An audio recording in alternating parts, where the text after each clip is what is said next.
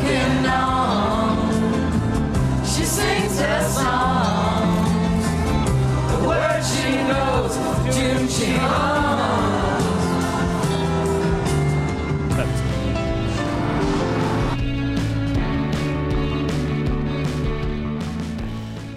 What is up, everybody? My name is Jake, and this is another episode of the Rotten Potatoes podcast, where three friends sit down and review movies you absolutely should have seen, but at least one of us hasn't. Hi, I'm Zach. I'm Tyler. Dude, that was a spot I'm on Scott. Zach. Zach is not with us for this recording and next recording because, as our listeners know, we do batch recordings because it would just be too impossible for us to go week to week. Unfortunately, Zach and his wife Kate had a little bit of a rough week with the tiny little fingerlings, and he requested that we just marshal on without him, and this is a sad one for me to do without Zach. Yeah, I was telling Scott before we recorded earlier today, I was like, I really feel like Zach would have been very much on my side for this one, and I wanted him here for it. Yeah. But it's whatever. Also, I thought you were about to say, unfortunately, Zach and his wife had twins. And I was like, that's one way to look at it. that is one way to look at it. It's not the way I look at it, but one could. Yeah.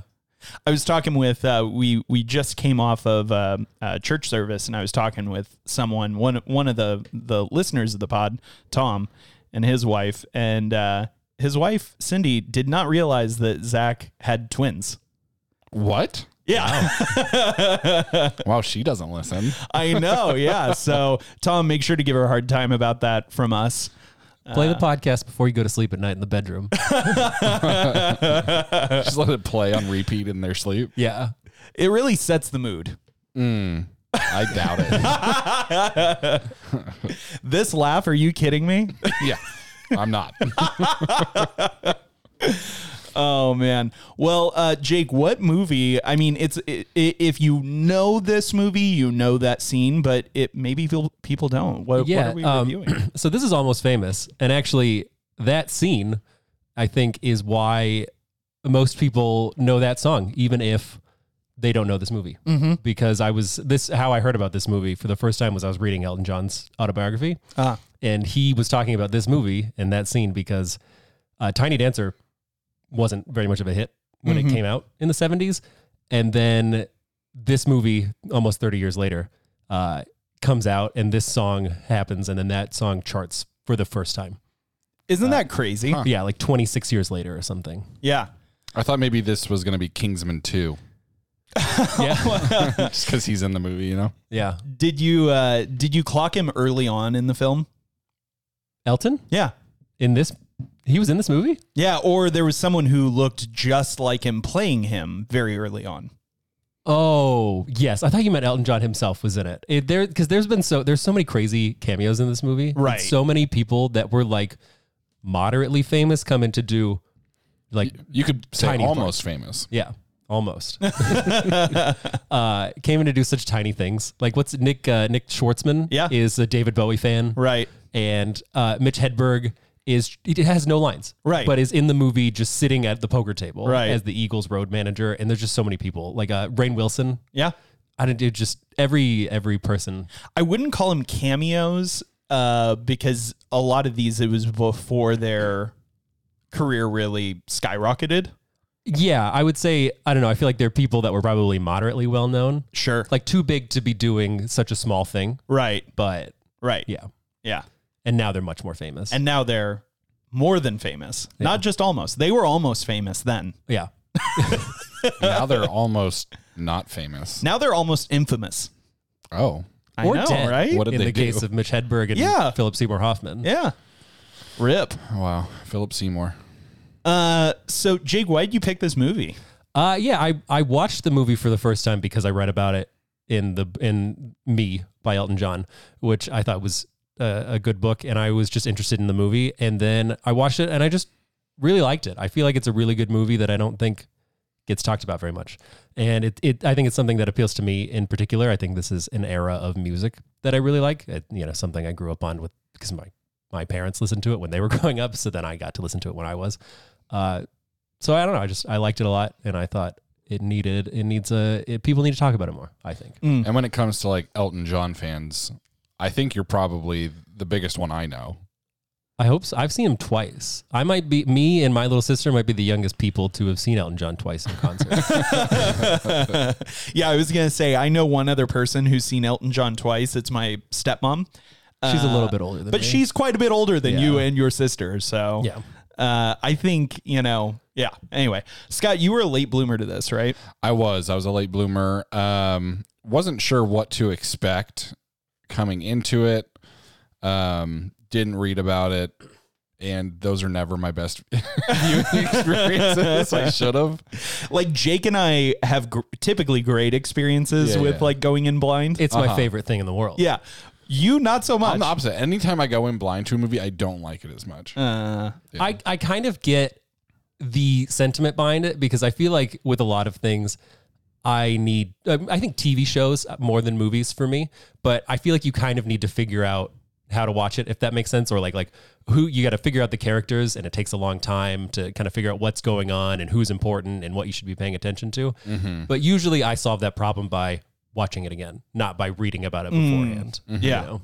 Yeah, I try to read about it beforehand so that my first experience is the best experience. I think that they're both good experiences. I think they're just different, and I really appreciate the blind experience and not knowing what's coming. And then I like to do it again if I liked the thing. Yeah. I also, though, like to do it again if I didn't like it. Like, I'll usually, like, if I didn't like a movie, that's probably a bigger reason for me to rewatch it. It won't happen as fast. But usually, like, if I didn't like a movie, I'm like, I just got to give it one more shot. Like, maybe knowing what I know now, or just being, like, in a different headspace going into it. But that doesn't apply to all movies, right? That's more just like movies that you think you should like. Yeah, that's true. You were 'Cause like Batman versus Superman didn't get a second shot, right? No, that never got a second. That never got a second watch. However, Justice League did. I mean, I gave it another shot. The Schneider cut or the... Well, that's what I guess. No, I guess just by watching the Schneider cut, like that I would qualify that as like I'm giving this a second chance, and I still hated it. You're like Andy from Parks and Rec. I think this is one of my favorite lines he has, where he's talking about, he's like, it's like Expendables 3. First time I watched it, I didn't like it. Second time, didn't like it. Third, fourth, fifth, sixth, seventh time I watched it, I realized it's just not a good movie. Yeah, that's me in a nutshell for sure. Well, before we go any further, Scott, why don't you hit us with a little bit of just the facts about this movie? Yeah, so this was directed by Cameron Crowe. It was also written by Cameron Crowe. It released September 22nd, year 2000, has a runtime of 122 minutes. Rotten Tomatoes gave it an 89%. IMDb gave it a 7.9. It had a box office of $47 million on a budget of $60 million, so it actually lost money. But it did win 3 awards for Best Supporting Actress for Kate Hudson, Best Supporting Actress for McDormand, and then Best Film Editing, and then wasn't nominated for any other awards. And speaking of Cameron Crowe, this is like a semi-autobiographical story for him. Yeah. A lot of the stories were taken from his life, and I think this is, largely based on, he toured with the Allman Brothers Band, reporting for the Rolling Stone as a young man. Yeah, as I think he was 16. Yeah, when he went on that tour, which is just crazy to me. Like, that's nuts. And like for a band that would go on to be as legendary as the Allman Brothers Band, yeah, I love them, and to be able to like see them get famous. As a 16-year-old kid, that's got to be pretty cool. Yeah, what a like truly like storied life Cameron Crowe has led. Yeah. And to be honest, like, I mean, he's pretty clear that like, yeah, he's drawing from his experience, but it's not like truly autobiographical. Like, this isn't like real moments, kind of a thing. Most of the movie is it's a story. Yeah. But man, what a obviously great story to tell. Yeah, I think that I like this story an awful lot. And I feel like I don't know. I don't feel like in coming of age movies I usually relate to people, and I don't feel like I related to him in This Is an Experience I Had, but I just feel like this is who, if I was in this situation, I would have been. What's the character's name? The Cameron Crowe character.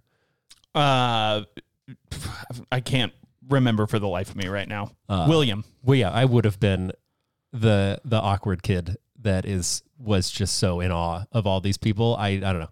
I liked it. Oh yeah. I mean I had seen this movie before once. I think probably around the time when it came out. This actually is one of the oldest movies in my collection. Really? Yeah, I've owned this forever. And it starts with an A, so you always see it. Yeah. Yeah, that's what I was gonna say. Is I feel like for the longest time since I've had your login, I've looked at this and been like, I wonder what that movie is for a really long time. Yeah, I bought it, right around 2000. Probably closer to.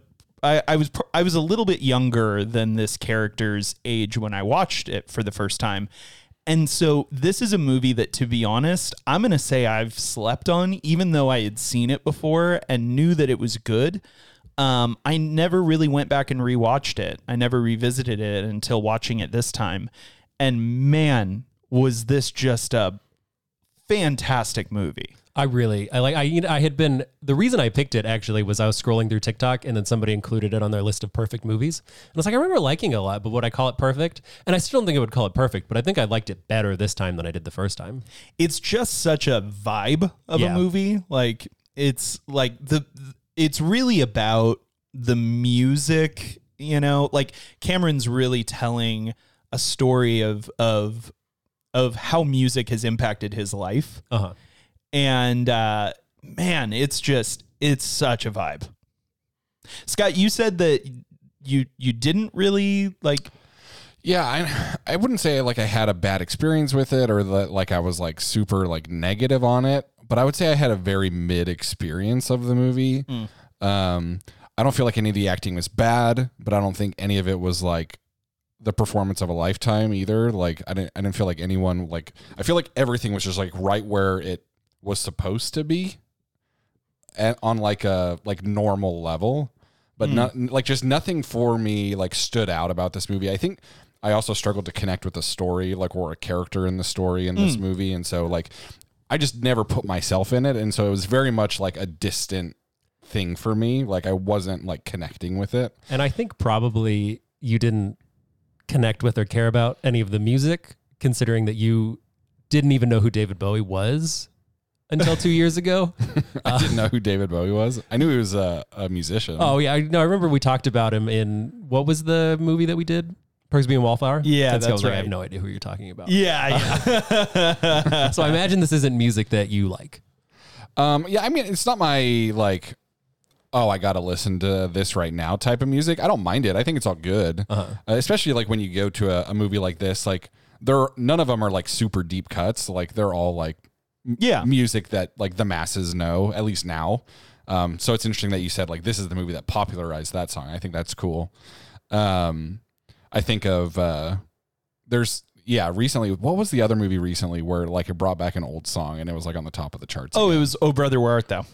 I thought we were talking, I think more recently, didn't Stranger Things do something? Oh yeah, there was a new Kate Bush song. Yeah, there were some different songs there. Also, recently with the disaster of the Titanic thing, like right, Celine Dion songs were back at the top of the charts again. Yeah, it was. But we were talking about "Oh Brother Where Art Thou." The opening song was from the 1930s or something like that, and it recharted.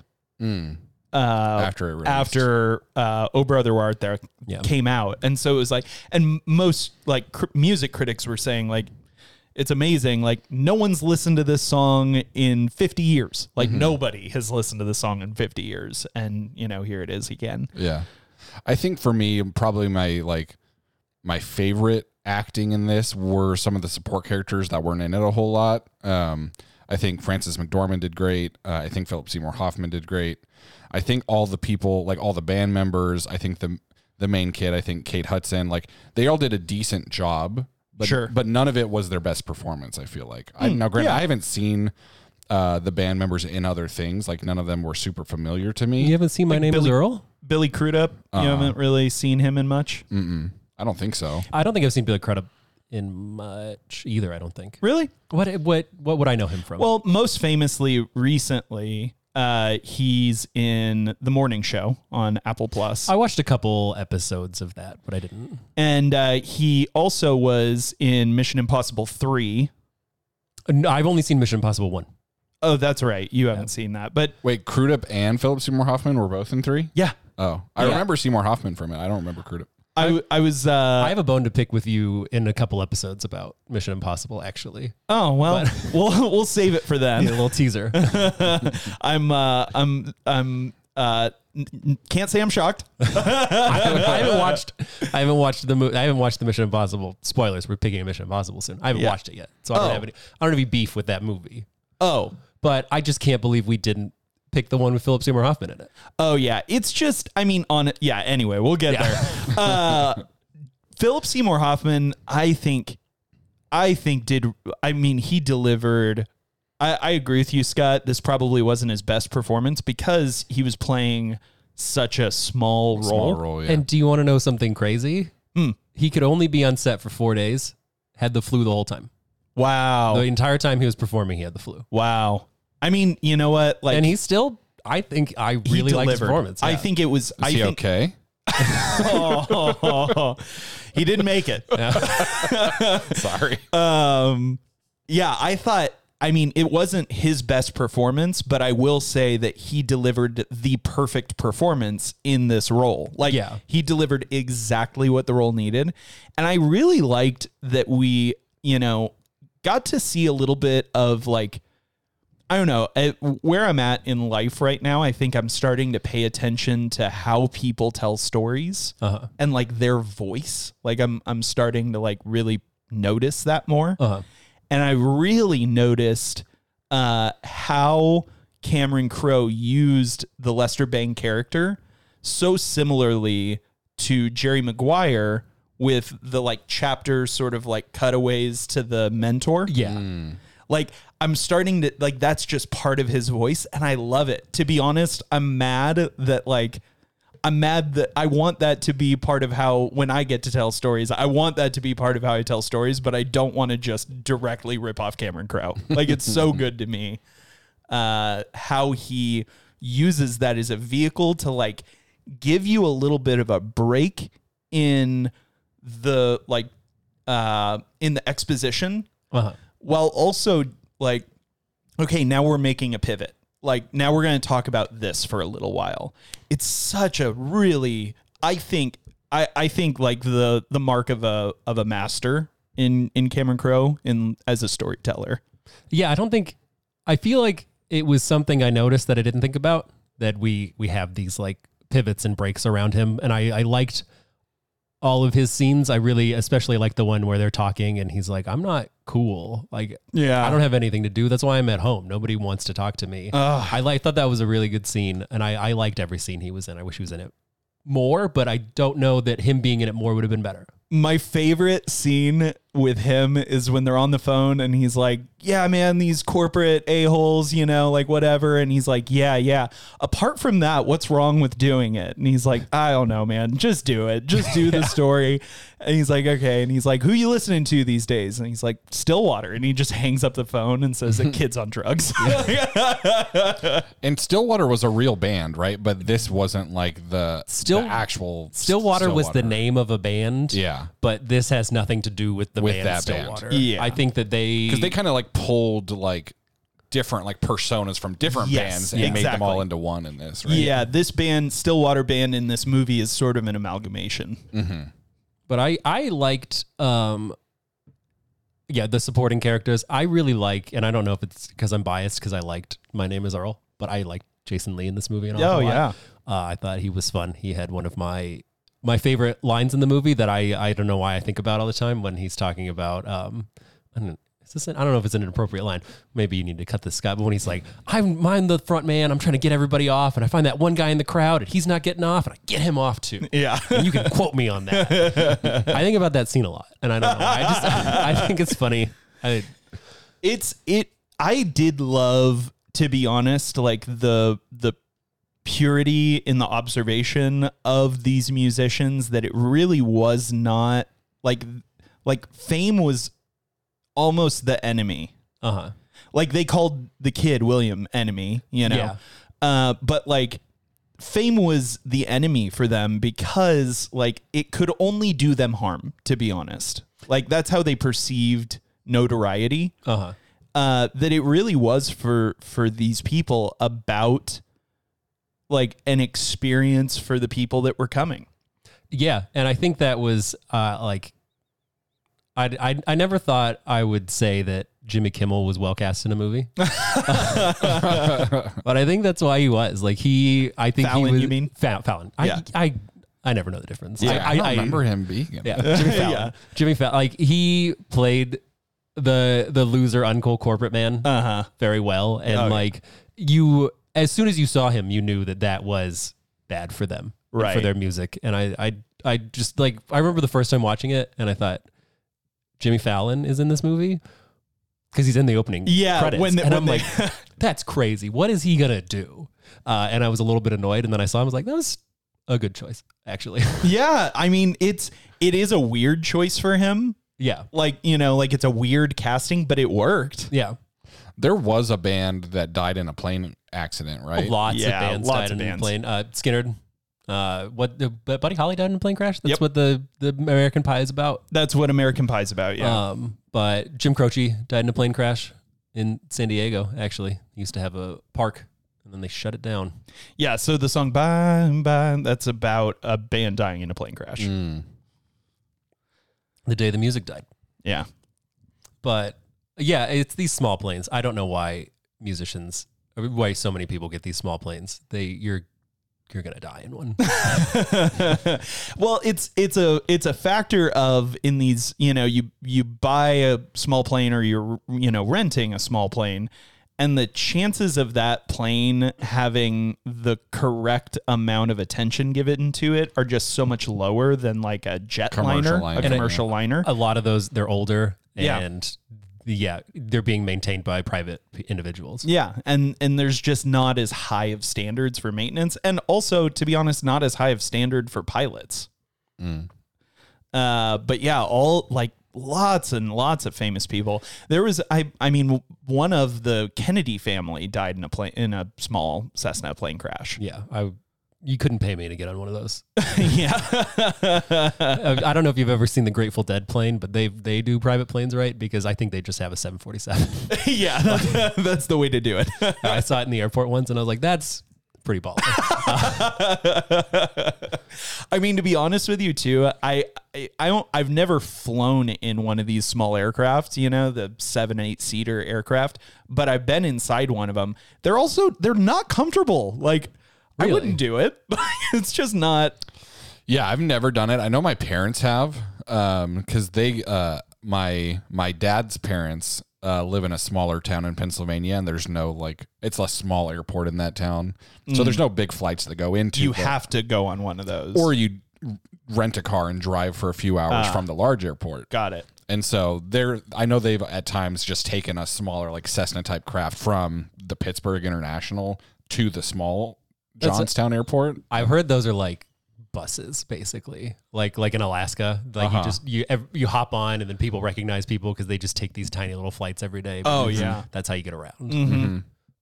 But yeah, would never do. Apparently, that's something that happened to Cameron Crowe. He was in very bad turbulence on a small plane, and they all thought they were going to die. So that was based off something that happened to him too. Ugh. Just nuts. Yeah, that's crazy to me. I will say, like, Frances McDormand, you know, you said that it wasn't like maybe even for her, like one of her best performances. But I said her and Philip Seymour were like my favorite parts. I a lot of times don't like Frances McDormand's characters. I think she's a very good actress, but a lot of times I find I have a hard time like She's acting rooting for roles her. you don't like. Yeah. And surprisingly, I found her very endearing in this movie. I really did too. And you wouldn't think so because she's just like, I imagine she would be the most infuriating mom to have. But Right. It's very clear that she's doing what she thinks is the best. And the only thing that she wants is the best for her kids. And it's just, she's very endearing, even though I can't imagine how annoying she would be to have as a mother. And she felt like, to me in this, that character felt like the every mom kind of thing in some way, you know, like, I mean, she didn't remind me really much of, if at all, about my mother, but like I knew so many friends' mothers when I was growing up that I'm like, oh yeah, it's just like this person. You know what I mean? Like she delivered that so well. I loved when he gets the job very early in the movie and she's like, no more than 4 days. You know? Like, Yeah, that was the thing, is like she seems very strict and then she just keeps letting him do it. I think she realizes what a great opportunity, and it would be crazy to not let him do it, even though it's crazy to let him do it at the same time. And I imagine that this is probably nothing like Cameron Crowe's real mother, but I imagine that experience was Cameron's experience of his mother, of just being like, because can you imagine like that this was that part of the story is a true story, that a 16-year-old who like was just writing for some underground music newspaper in San Diego, like gets an offer from Rolling Stone to tour, and that a mom let a 16-year-old go on tour with a band. Mm-hmm. The 70s and the 80s seemed like the wildest time to grow up. Yeah. It just seemed like stuff was just happening. You were like, yeah, no, go for it. Like the people thought the world was such a safer place, I guess. I doubt it really was, but they were just like, go for it. Yeah. Yeah, it's nothing's going to happen to you. Go ahead. It's the reason why they don't have to say on the news anymore, it's 10 o'clock. Do you know where your kids are? Yeah. Like they used to start the nightly news with that back in the, 70s, 80s and into the 90s a little. And then they just kind of tailed off because parents were just a lot more like paying attention to what their kids were doing, like it was a lot more like, okay, we've got to keep an eye on these little kids. The me generation's kids all grew up and realized that they should pay attention to their kids. Yeah, exactly. Yeah. You mentioned generations. I think that's an interesting thing about this movie, that it does kind of capture something that is kind of gone for maybe forever, or at least for a while in our life. Is this was a generation that existed on experiences, to the point where I loved Zooey Deschanel's like line to like the little kid, the young William, when she's like, look under the bed, it'll set you free. Uh-huh. And then he, sees the note and it's like, listen to Tommy by The Who with a candle burning and you'll see your whole future. Yeah. Like experiences were such a big part of this generation's life. And like you look at kids today and it's like experiences really aren't a big part of their life. Content is a big part of their life. Yeah. I mean, content is just everywhere. Mm-hmm. And it's got to be a big part of your life because you can't avoid it. So Almost Famous in a way, like now today, feels like a Requiem more than... For a Dream. Yeah, it feels like Requiem for a Dream. This movie and Requiem for a Dream, basically the same film. Yeah. Don't say that. don't make me think about I'm gonna score them about the same. I mean, Wow. like, I'm just kidding. I mean Requiem in the old music sense of a Requiem. Yeah. But yeah, it feels like a Requiem for like an era that was really like had a lot of like brokenness, but like had a lot of beauty to it, Yeah. Like when I watched this movie as a kid, I didn't really connect with the character, William character. Mm-hmm. But this time, like looking back, I really I honestly wish that I had some of those experiences of my own. Like I felt a longing for those kind of experiences. Mm-hmm. It's funny because as I watched this movie and saw this experience, I was like, that's something Tyler would have done. Yeah. I mean, because you were very independent. I was. And you were someone who could write and do these types of things. You really liked music as well. And so it was like, you could have, this easily could have been you if you were born maybe a little bit before that. Yeah. When you were. Oh, totally. Or if I had just been if I had been given the, I don't know, permission or maybe opportunity to get into that space. Yeah, you're absolutely right. This to me, looking at this movie, it felt like, oh man, that was something I missed out on. Well, it's funny, like, and not to go too like deep cut into your past and everything, but like, let's go there. Give me some tissues. Like I'm ready to cry. Thinking about like, you know, coming out of in high school, like our senior year, you're like putting together like a concert with like real bands. Yeah. Like to throw this like big thing at a college to like make this huge event. And it's like, you kind of did this kind of stuff. It's just in a different way. In a different way. Yeah. I'll never forget, I'll never forget, signing contracts for bands and negotiating like to book bands, at 17, like I wasn't legally able to sign any of those contracts, Yeah, but you should I have did. not paid them. I know, right? This isn't enforceable. This is an unenforceable contract. It was a minor who signed it. That would have been a very different story in my life. I would have looked back and been like, man, I need to go apologize to Stillwater. Stillwater. But yeah, no, I was thinking about it the other day, like, you know, that was such a wild experience. And yeah, like this movie does call to that, like, part of my youth and my story.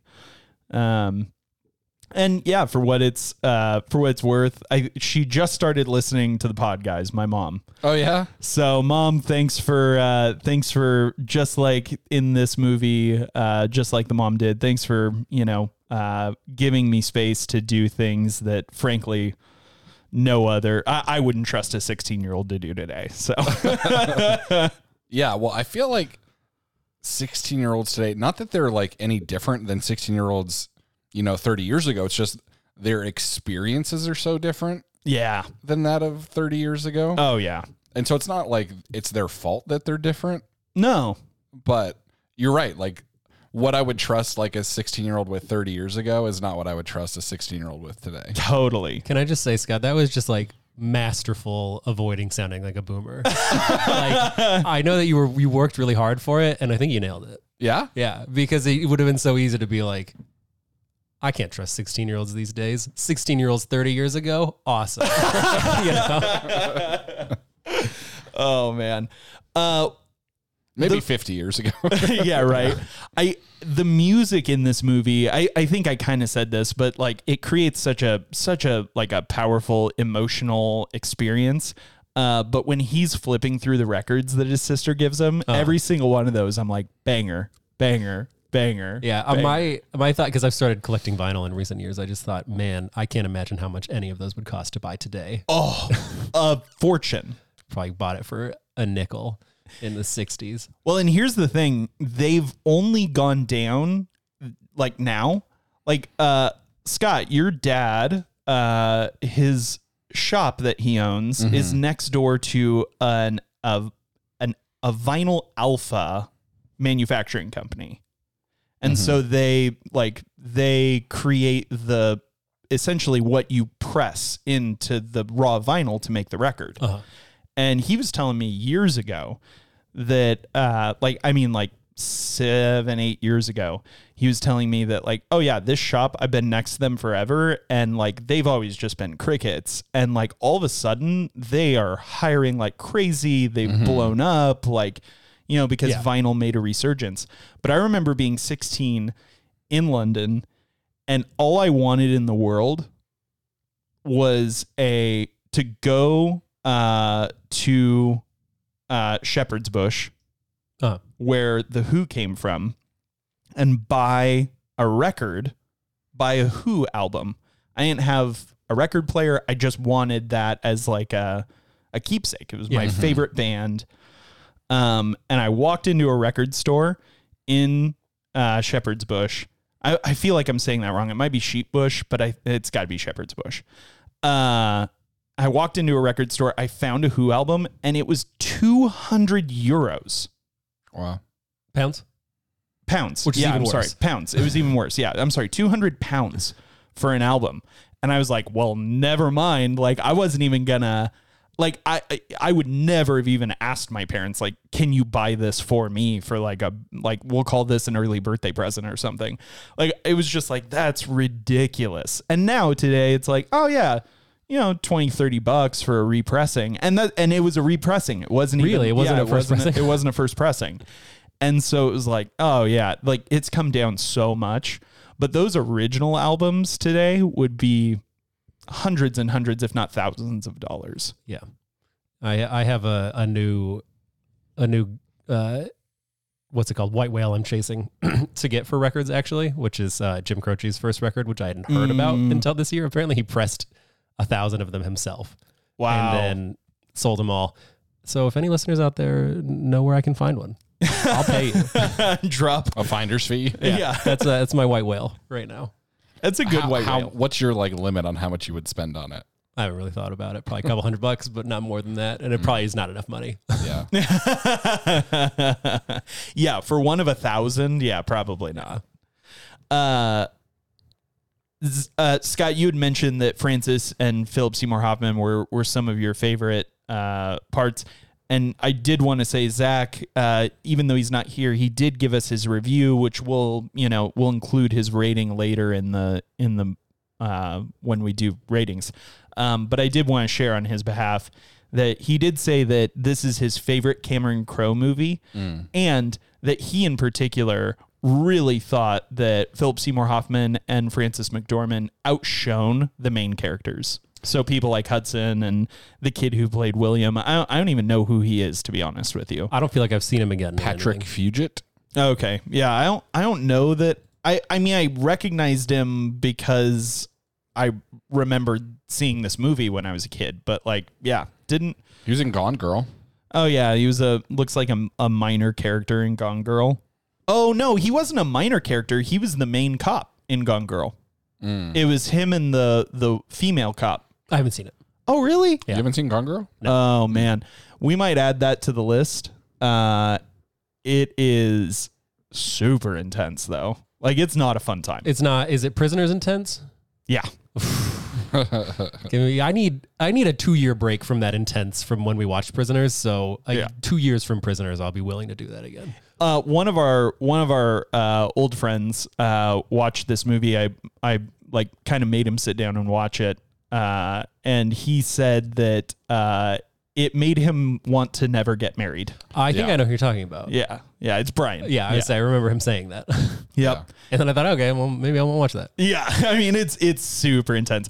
I will say, though, I took my grandma to see it in theaters. Like, I watched it in theaters, and I was like, oh, I'm going to take my grandma to see this. I think she'd love it. And she did. Really? Yeah. I don't remember where I was when I watched it, but yeah, I watched it and I was like, I think it was, you probably watched it for the first time when we watched it at your house. The time I'm talking about when Brian was when Brian said, yeah. I think it was you, me, Brian, and Will sat down and watched that. We did a couple of movie nights, and that was one of them. could have been. Sorry you weren't invited, Jake. Yeah, thanks. I mean, I think you were probably still. No, when you guys lived in that house, I was in college. You were in college. Oh, you didn't live in that house. When they lived in that house, I was in college. I mean, I kind of lived in that house. I lived on the couch. Uh-huh. Yeah, that was a weird time in life. That was fun times. Yeah, so Zach agreed that like those two outshone the others. I think even like really minor characters, like, I don't know, I was thinking about the kid that loves Led Zeppelin. Yeah, dude. I liked him. I thought he was funny. I thought he was a really good addition to the movie. I liked seeing him a second time in New York. It's like, he's here. Yeah. I liked that kid. He touched this pen. Yeah. Minutes ago, he touched this pen. And I think like their performances like made me care more about their characters and like their desires. Like for me, like I didn't really care about the main kid all that much, except for that I cared about that he came back home to his mom safe. You know what I mean? Like I was like, it was out of care for her that I cared about him. Interesting.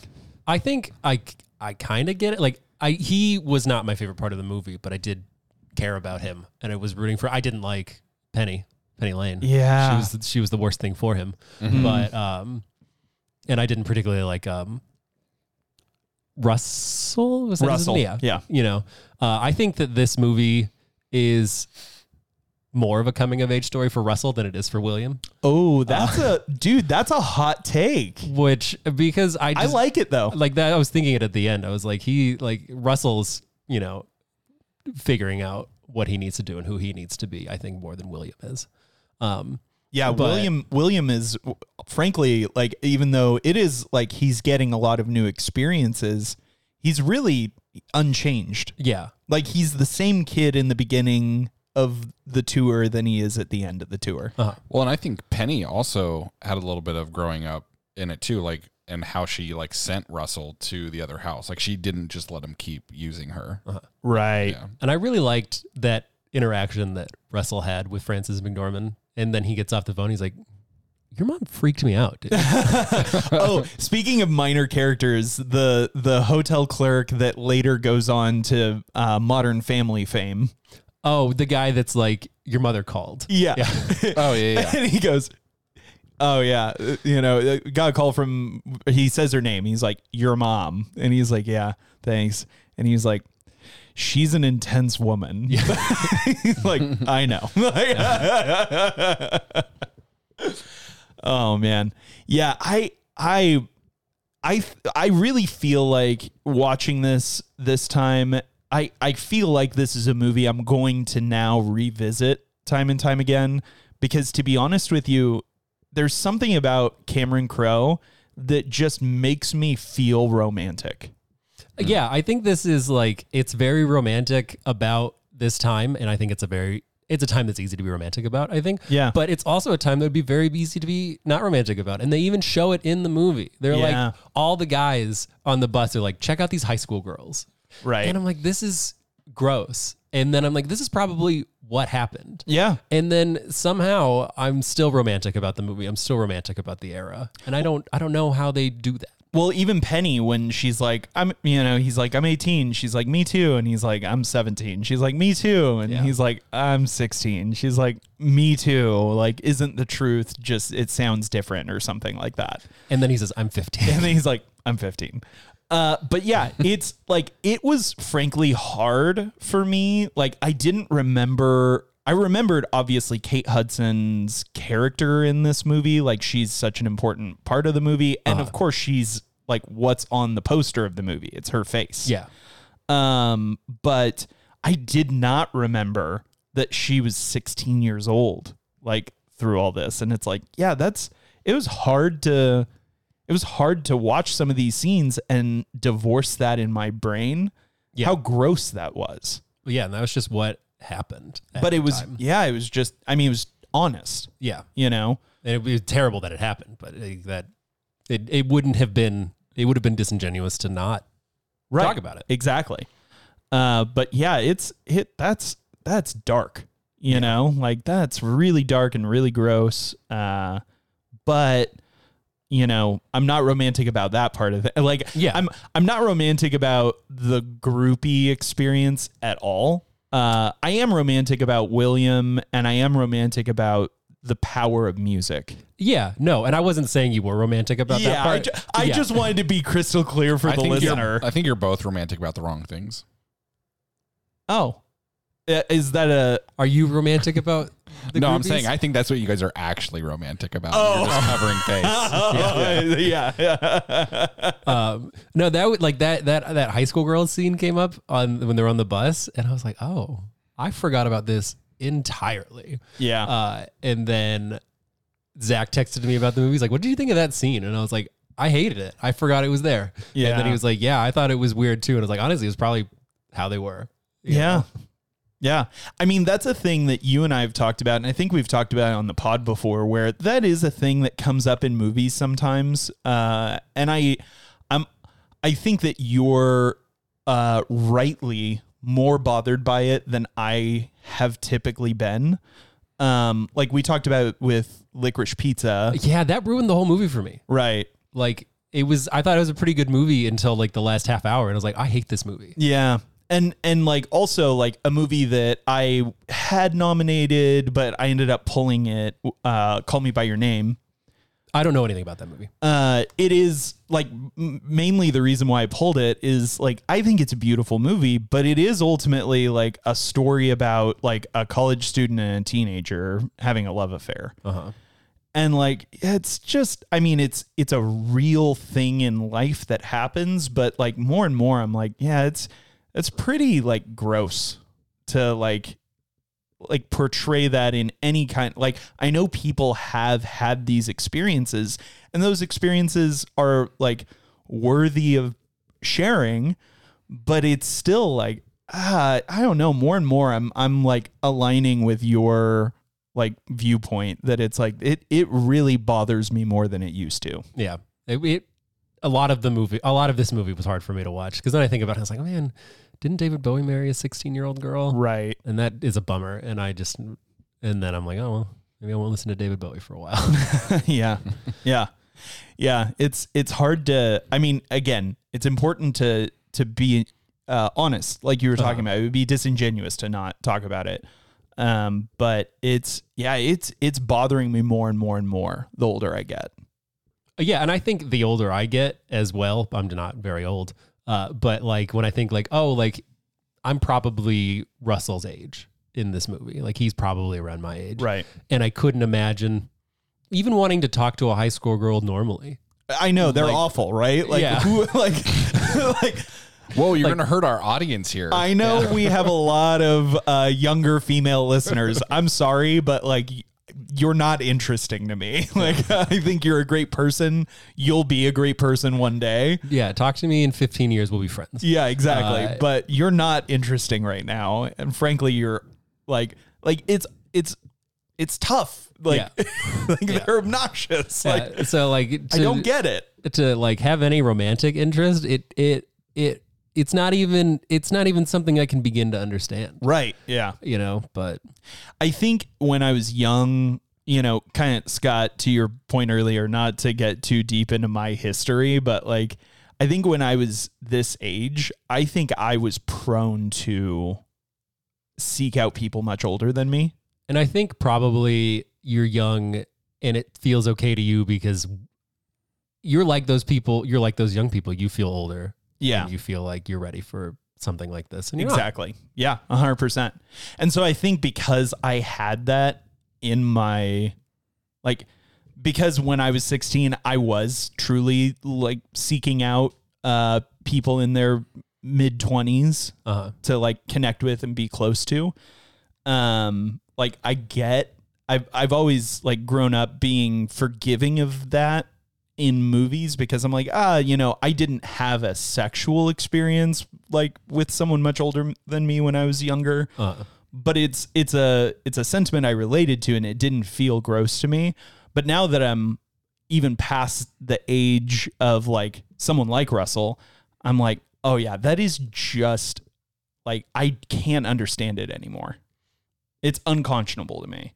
And it does like kind of ruin some of these stories for me. Yeah. That's why I'm choosing to be ignorant. Don't tell me anything about any famous person I like for the rest of my life. Good or bad. I don't want to know the good. I don't want to know the bad. You don't want to know the good? No, because then I feel like that's an invitation for people to tell me more things, and then I might hear something bad. So just don't tell me anything. That's the line I'm drawing. About anyone that you like. You know what? I take that back. I would like to hear the good. I just hope there's no bad. Don't tell me the bad. Jake, I can't remember. Is it you or Zach that really dislike Zooey Deschanel? I do not like Zooey Deschanel. It's Jake. And I picked this movie, and I was fine. I think I don't know, like she's fine in Elf. I think she's fine in this movie. There's a certain point, I don't know what it is because I'm not very familiar with her, but she like went under and then came back up really annoying. And I don't know when that is, but I didn't think she was annoying in this movie. Okay, yeah, that's interesting. But yeah, I don't. Are you sure it's her and just not the character she plays? I think that she gets cast to play characters that are like her now. I would think that she is typecast. Yeah, I think she is, and maybe I'm wrong. I don't know, but maybe that's not her. But the character she plays always really annoy me, and it's hard for me to separate them at this point. Scott, you're a big Zooey Deschanel fan. I wouldn't say I'm a fan, but I wouldn't say that I have any distaste for her. Oh, okay. Like, I think she delivers good performances on the types of roles she's called to do. I don't think that's who she is. Like, I think she's probably a very different person than we even know. And I think that of most actors and actresses, just because that's their job is to fake it. I just think that some people are good at faking it, and some people are good at probably delivering something they're familiar with. You know? Yeah, I Like, agree. I I think she doesn't- definitely has a lot of roles that are similar. I don't think she has a lot of range, and that's what leads me to believe that that's probably what she's like. Because she probably, like, I feel like if an actor has a lot of range and they get a lot of different roles, they're probably very different from the roles that they play. But if they get a lot of similar roles, either they're just good at playing that person for some reason, or they're similar to that person. Is my instinct. Maybe. I mean, I think of people who like are so like typecast, but have had really good performances outside of those things. Like Sean Bean. What was his? What was his good performance at? I don't know. I was just was gonna thinking say of someone- someone who's always cast to die. You know, I see. Like- I was going to even say someone like Will Ferrell. Can I tell you something? You said Sean Bean. I started thinking about Mr. Bean. And I was like, what are you talking about? I think Sean Bean is a good actor, but he's always the one that you want to cast when a character has to die. yeah. Like, I think he's good. I don't think he's spectacular. With a sword. Well, or not, like Goldeneye, like, you know. You know what? He doesn't die in National Treasure, though. Surprisingly. He just Oh. goes to jail. Yeah, that's right. He doesn't die. Yeah, I watched National Treasure for the first time, and I saw the cops coming. I was like, oh, here it is. And then he just got arrested, and I was like, what? Like it's in Sean Bean's contract that it's like he has to die, and it's like, here it comes. Here's the Sean Bean death. I think it's the opposite now. I think he has contracts where he's like, I'm not taking roles that I die in. I refuse to die. Yeah. Oh man. But Scott, I kind of cut you off with a joke. Like characters that are typecast but have standout performances. Yeah, like Will Ferrell's had a couple of serious roles that were very surprising for people. Jim Carrey was another one who was like always like the funny, ridiculous, physical Slapstick. humor. Yeah. Mm-hmm. And then he has movies like 23, Right. where he Or comes The out. Majestic. What is? Yeah. I've never heard of either of those movies. Oh, they're terrific. The Majestic is a romantic drama, and 23 was like a suspense thriller. Yeah. Where it's like serious roles. Like he very wasn't serious. joking. He wasn't doing slapstick comedy. He was just acting. Yeah. And so I think just when you deliver so well on a certain role, especially early in your career, then people are like, whenever they have a role like that, they think of you and try to get you for that I feel thing. like I don't know that I think about comedians getting typecast, because to me they're comedians and they're like It's a genre Yeah, it's a thing. genre where like, and hopefully none of them are like the characters they play, because they play insane people, you know. But they're just being funny. So I don't know that I've ever thought, oh, this Will Ferrell is really typecast because they keep putting him in comedies, you know. But maybe I'm wrong. No, that's an interesting point, and it makes me think of I was just watching last night the Comedians in Cars episode with Steve Harvey. And Steve says to Jerry at one point, he's like, a comedian can learn to become a great actor, but no great actor can learn to become a comedian. I feel like that makes sense. Yeah. And I think that's kind of even what you're saying, that it's like, yeah, like they're just comedians, they're comedians that are learning how to become great actors. Yeah. Yeah. And that might be true. I will say, total tangential, but free, I guess, plug or recommendation. The Shrink Next Door. Is that the one with Will Ferrell? It's Will Ferrell On and Apple Paul TV? Rudd, in both of them in serious roles. Like there are like dark comedic moments, but they're in both very serious roles, and it's a true story. Like they're playing the story of a true tragedy. Fantastic. two of the funniest people ever making me cry. I've heard a lot of great things about it. I just haven't had time to get to it. Yeah, worth the watch. Cool. I don't think I have anything else about Almost Famous. I mean, I loved it. I loved the music. Yeah. And it was just like, it's somehow, I don't know. I don't feel like everything was a major hit. Like that Allman Brothers Band song that was playing right before the clip that we played, I don't feel like I really knew that song. I might have heard it before. And I'm an Allman Brothers Band fan. Like I don't think that they were all mega hits. I think they're all really good songs though. Yeah. Yeah, that seems to be another part of Cameron Crowe's fingerprints, is just the best taste in music. Yeah. And the best, not only taste, but like the best incorporation of music. Yeah, I heard that this movie had like a $3.5 million music budget or something. Wow. Yeah. I mean, because he is getting songs from some of the biggest bands of all time. Yeah. I imagine that adds up. Yeah. And some of them, you only hear for like 20 to 30 seconds. But yeah. Most of them you only hear for that. I think they were all used really well. Like I think that it can be easy to have licensed music be a bit of a crutch in movies. But I think that it was necessary here. Yeah, it didn't feel like a crutch to me. It felt like a vehicle. Yeah. And I agree with you. Most of the time when I've experienced it, it feels like a crutch. Where there's already some emotion that all of these people associate with this song. Yeah. So I'm going to play this song and they're going to feel that emotion because everybody knows this song and everybody already associates it with that anyways. It kind of harkens back to the line that Frances McDormand delivers to her daughter, where her daughter's like, listen to this song. It's all the reasons why I'm like moving out to become a stewardess. And Frances McDormand says, really, we can't have a conversation. We have to listen to a rock song. Yeah. And it's like, that felt like maybe the theme of the movie is that rather than having a conversation with you about this, I want to play you a song that perfectly encapsulates my emotion. Yeah. And it felt like Cameron just did that for an entire movie. Yeah. And it worked for me. It worked for me too. All right, let's put this one to bed. What do you say we actually start with Zach just because he's not here? I mean, I know that, or would you rather? I would say still Jake first, and then we'll go Zach. Okay, cool. All right. I'm going to give this 8.5 Golden Gods. And then you want to share what Zach... You already shared what Zach said, but you want to give his rating? Yeah, Zach gave this an 8. He didn't give us a denominator, so I'm going to pick one for him. Oh, hold on. I have one for him. Oh, okay. I'll have to share a story, though. So I was texting Zach about all the crazy people that were in this movie. And as I was texting him, that scene happens where they tell William that he's going to be the cover story. And I'm not super looking...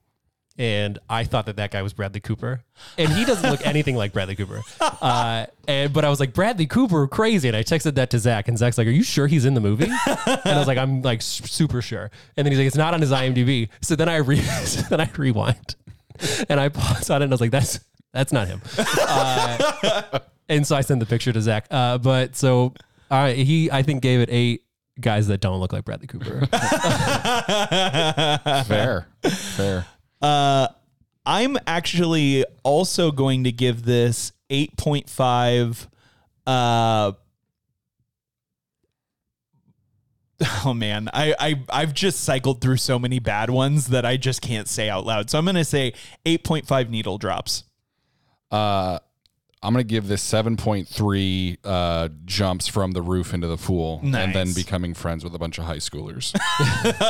That was pretty close to what I was going to say, and I just didn't feel like... I mean, that was the scene I took mine from, too. So. Yeah. We all were there in that neighborhood. All right, so this comes out to an 80%, movie number 53 out of 138. All right. Once again, Rotten Tomatoes gave it an 89%. IMDb gave it a 7.9. So we're right in line with IMDb, a little bit in between. But yeah, I'm comfortable with that. I am too. Yeah. For our listeners, I mean, obviously this has been a little bit of a slept on movie for a long time. You know, it didn't do well in the box office, but if you made it all the way through this episode and you haven't watched Almost Famous, what are you doing with your life? Yeah, go watch it. You don't have to. Pay the $3 to rent it. Yeah. You know? Or just, you know, if you have my number, text me, you know. If you're old, you probably really like these bands anyways, you know? Well, but we already gave you the whole plot. You don't have to. I don't know that we I mean, I guess we gave like a summary, but I don't think we got into the finer points of the plot. I feel like there's a lot that we didn't talk about that would be interesting to see. It's about two gangs. Yeah. It's Pig Parents 2.0. Just kidding. All right. Well, where are we going next week, Scott? Next week, we are taking the next step in our journey down the greatest saga of all time. We're going to Fast 5. Can't wait. I'm excited. Jake, on a scale from 9.9 to 10, how excited are you for Fast 5? 11.